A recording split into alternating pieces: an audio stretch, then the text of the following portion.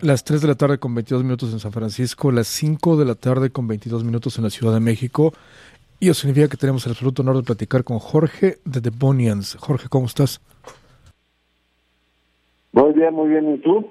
Acá tranquilo, preocupado un poco por el asunto del coronavirus por acá.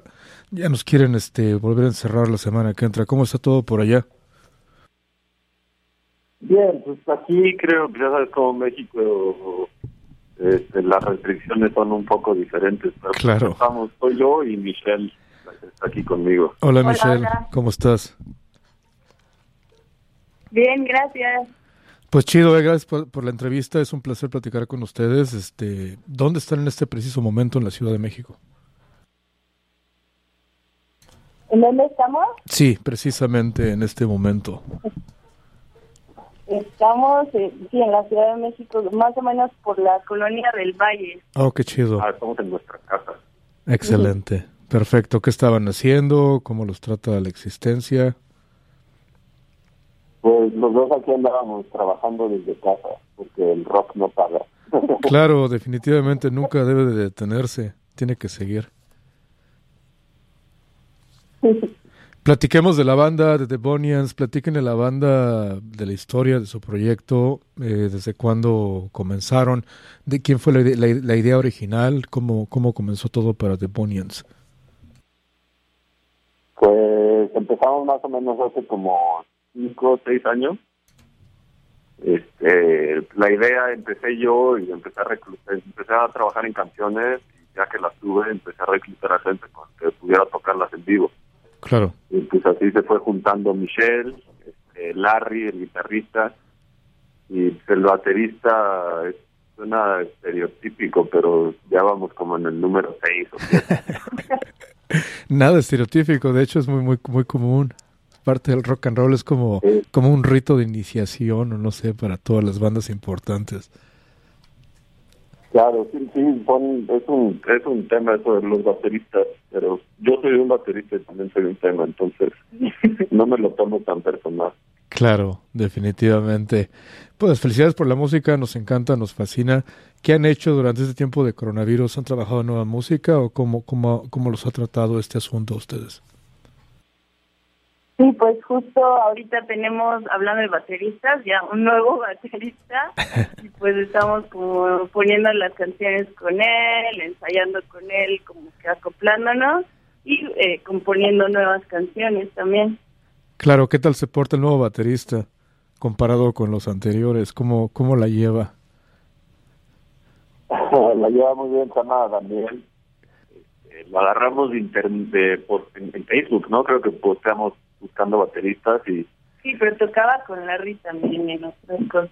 Ya, sí, es conocido de nuestros amigos, entonces entró. Es importante, yo creo, para cualquier miembro, o sea, número uno, que toque bien su instrumento y que toque el género de acuerdo a la banda, pero también es muy importante que podamos janguear con él y que no sea raro, ¿no? Claro, ¿por qué será tan complicado lidiar con bateristas ahora que hablamos de este tema tan importante y tan profundo en el rock and roll? ¿Qué los hace diferentes? No sé, yo en hablar de bateristas y decía como, o sea, si lo piensas, es como, obviamente como te mencioné ahorita, pues no nos dedicamos a la música de tiempo completo, pero Claro. Alguien que basa su vida en pegarle a pieles de animales bastante raros, ¿no? Claro. O también como son medio underrated, tal vez como Cierto. que nadie pela mucho a los bateristas. Y se igual deprimen. ellos, entonces no, muchos bateristas no se comprometen mucho, no les interesa mucho, no sé. Claro, aquí grabamos sesiones en vivo en la estación todos los domingos, tenemos el honor de poder hacerlo todavía a pesar de las circunstancias, y tengo una relación similar con los ingenieros de sonido, por cierto. Se me hacen seres complicados, seres intensos, no sé por qué. Luego muchos ingenieros de sonido son ex-bateristas, ¿verdad? Mira. Vieron que la música no es... pues voy a hacer audio. Claro, no funcionó, hay que hacer audio. Platiquemos de la música. En el 2018 lanzaron el 8213 West Somerville Avenue, una rola bastante chida. Platíquenos del origen de esta canción. Te el origen musical, no sé, seguro salió la canción en algún ensayo o algo así, el riff de la guitarra. Y la letra salió aparte, la dirección es la dirección de la casa de John Wayne Gacy, que fue un asesino en serie, el Killer Clown, ahí en el área de Chicago. Claro. Pues nada, es una canción como que era como garage. Cierto. Sí, ¿verdad? ¿De dónde vienen las influencias para The Bonians? Como lo que hablas ahora de Chicago y el sonido del garage y el no sé, ¿de dónde vienen todas estas influencias? ¿Cómo comenzó todo esto para ustedes? Pues las influencias de la banda son influencias de cada quien, o sea, Michelle, yo y de Sentis, que somos los que llevan todo el tiempo. Claro. Tenemos un gusto musical similar, aunque de repente cada quien obviamente tiene bandas que les gustan, que a nosotros no, o géneros, pero en los Bonians tratamos de no encasillarnos en un solo género, sino estamos abiertos a muchos géneros, siempre y cuando vaya de acuerdo con la banda, con lo que estamos haciendo. Normalmente sacamos cosas de garage rock, de punk, de surf, blues. ¿Qué más? Pues de bandas, influencias como en bandas serían como The Stooges, claro, Velvet Underground, Modern Lovers, Black Flag, tal vez, hasta como más pesado, de todo un poco, pero más como por ese estilo, y como de letras o cosas así, pues nos inspiramos por películas como B-movies, pues libros, cualquier cosa. Claro, ¿y cómo funciona el proceso creativo para ustedes? ¿Quién empieza la maqueta? ¿Quién empieza la rola? ¿Y en qué momento trabajan juntos para hacerla? ¿Cómo funciona eso para ustedes? Normalmente en canciones anteriores yo llevaba la mayor parte de la composición. Yo componía cosas y grababa demos en mi celular o en mi computadora y ya se los enseñaba a la banda. Pero ya en las canciones nuevas que tenemos en un disco que va a salir próximamente, fue tal vez como no eran demos tan concretos, sino tenía más bien como una idea, un riff, y se concretaban las canciones en ensayos, así. Y ya la letra, yo me encargo de la mayoría de las letras, Michelle me ayuda en algunas, claro, pero pues eso sí se hace completamente aparte, yo aquí con inspiración divina del Señor Jesucristo. O sea, ¿te llega la inspiración de en cualquier momento, en cualquier lugar? Pues, supongo que mucha gente que escribe y así puede relacionarse con eso, pero de repente tengo, no sé, como writer block de 7 meses, claro, y de repente estoy trabajando en algo y me llega, te digo, la divina providencia así de puta, esa letra. Claro. Y ¿cómo se llama? Pues a escribir eso, a grabarlo, porque si no, se va en un momento. Si no lo grabas, se pierde. Se pierde, es interesante. Yo soy escritor también y sé de antemano cómo se siente el writer's block. Y me resulta interesante, te llega de repente y se te acaba así de repente, ¿no? Sí, y esto, o sea, con cualquier distracción, por mínima que sea, ya lo pierdes. Claro, hay que agarrarlo. No sé, llega Michelle a preguntarme qué vamos a cenar. Y pues ya valió, ya se perdió. Sí. Oigan, ustedes están relacionados con Toga Records, que es una disquera muy interesante. Platíquenos cómo ha surgido esa unión de trabajar juntos. Así es, pues Toga no funciona como una disquera tal cual, pero yo diría que es un colectivo de bandas, claro, que estamos en la misma página aquí en México.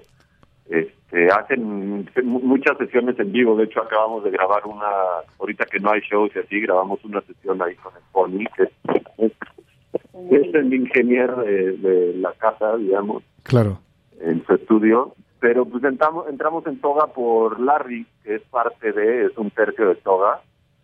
Entonces pues fue así como, ni siquiera se habló ni nada más fue como tenemos una banda y ellos tenían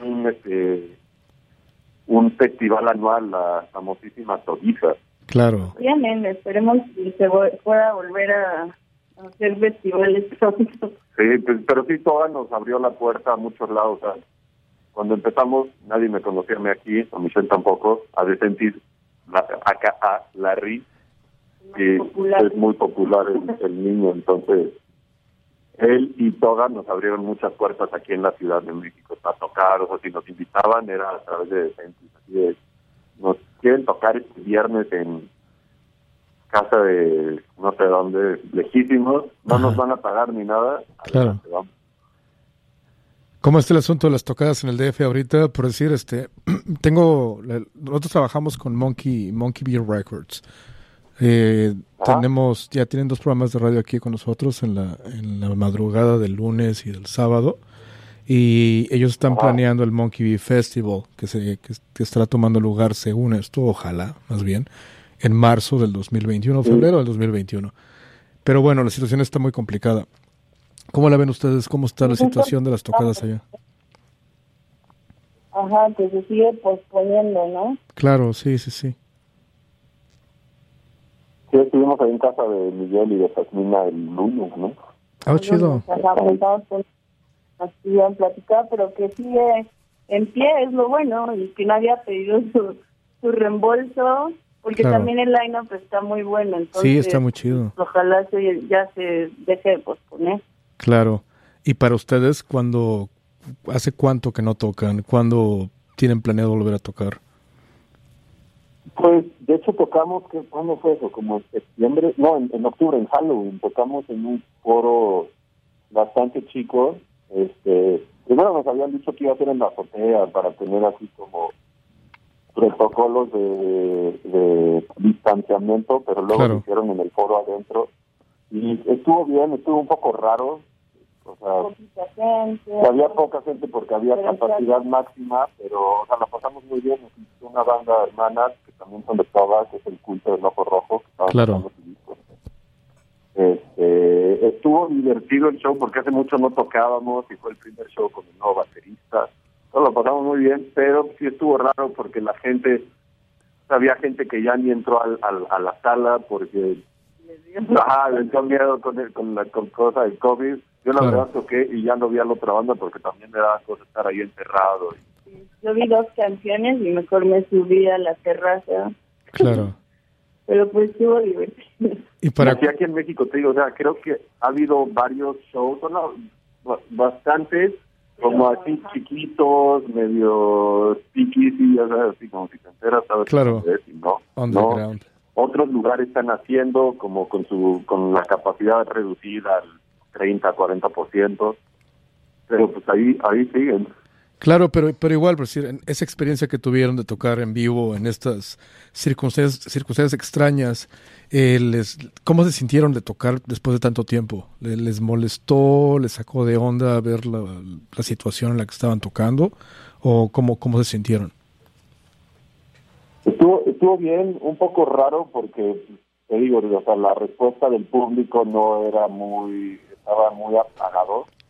Es muy poquita gente, pero estuvo divertido. Y también como que yo me puse un poco hasta nerviosa de que ya hace mucho no tocábamos frente de gente, pero estuvo bueno. Claro, sí, veníamos antes de que entrara el baterista, veníamos de estar calientes y tocando seguido y ya teníamos callo y de repente pues dejamos de tocar, que será como 3 meses, y luego, como cuando empezó la pandemia en marzo, nos tocamos todo marzo, abril y mayo. Claro. Ahora nos juntamos como en junio, así de ya vamos a empezar a darle con el nuevo baterista. Entonces pues, sí, como que fue casi que se sintió como empezar de nuevo, ¿no? Claro, definitivamente, pero igual, o sea, es lo que querían hacer, querían tocar en vivo nuevamente. ¿Para cuándo la siguiente tocada? ¿Ya tienen algo en mente? ¿Tienen algo planeado? No tenemos nada planeado por el momento. Te digo, el lunes que estábamos ahí con Miguel y con Jasmina, justo nos comentaban Jasmina nos comentaba que no quiere hacer el Monkey Bee hasta que el semáforo esté en verde, porque claro, es un show así a distanciamiento y capacidad reducida no es lo mismo, y menos para el género que ellos están haciendo. Claro. Como decía, yo no quiero hacer el festival hasta que se pueda hacer crowd surfing y que haya un mosh pit y demás. Y nosotros, o sea, yo la entendí perfecto, y sí, o sea, mucho más diferente un show que la gente está hasta enfrente escupiéndote a un show que está súper atrás, no sé, como que si el público está reservado, yo y la banda nos ponemos un poco más reservados también. Aunque también lo bueno es que tenemos como un repertorio variado de canciones, entonces igual y podríamos hacer un show más tranquilito, y ya que regrese todo más a la normalidad, ya las canciones son más rápidas y más pesadas como del nuevo disco, entonces también te puedes adaptar como a la situación un poco. Claro, y hablando del nuevo disco, ¿para cuándo esperamos el lanzamiento de estas nuevas canciones, de este nuevo disco de The Bunnyans? Pues lo teníamos planeado más o menos como para primavera de este año, para abril y mayo, pero pues con el COVID y la incertidumbre, o sea, sí, porque sin shows, la verdad, sacaríamos el disco y no habría mucha promoción. Ajá. Claro. Pero ya está listo. Entonces, pues no sé, lo iremos viendo. Igual ahorita queremos buscar alguna disquera donde podamos salir. Claro. Entonces nos vamos a tomar el tiempo con esto. Ya si de repente tenemos una vacuna para este virus y se empiezan a reabrir foros y demás, pues tal vez ya empezamos a ver nuestro panorama más claro, pero por el momento tenemos tiempo para hablar con gente. Claro, antes estaremos soltando algunos sencillos antes de que salga el disco. Igual si vemos que va para largo, seguro sale el próximo año. Perfecto, esas son muy buenas noticias para los fans de The Bunnyans. Pues bueno, chavos, les agradezco mucho el tiempo que se han tomado para hacer esta entrevista. Es un honor haber platicado con ustedes y esperamos que cuando termine todo este asunto del coronavirus o se mejore de cierta manera, vengan a San Francisco y vengan a la estación, y sería chido tenerlos por acá tocando en vivo para nosotros. Estaría buenísimo, sí, nos hace falta un tour ahí por Estados Unidos, y vamos a San Francisco, definitivamente te echamos una llamada para que nos ayuden con promoción. Igual claro cuando que sí. Tengamos el disco, una llamada o algún sencillo para que tengan siempre el material más fresco y nuevo. Definitivamente. Ya son las 5 de la tarde con 40 minutos allá en la Ciudad de México. ¿Qué van a hacer el resto del día, el resto de la tarde? Pues comer algo, seguir trabajando. Yo ahorita salgo de trabajar y ya me voy a dar un desestrés. Perfecto, pues venga, un abrazote hasta la Ciudad de México y esperamos verlos por acá lo más pronto que se pueda. Claro, esperamos que sea pronto. Gracias por la invitación. Un abrazo. A ustedes, gracias, un abrazo, saludos. Hasta luego, bye. Hasta luego, bye.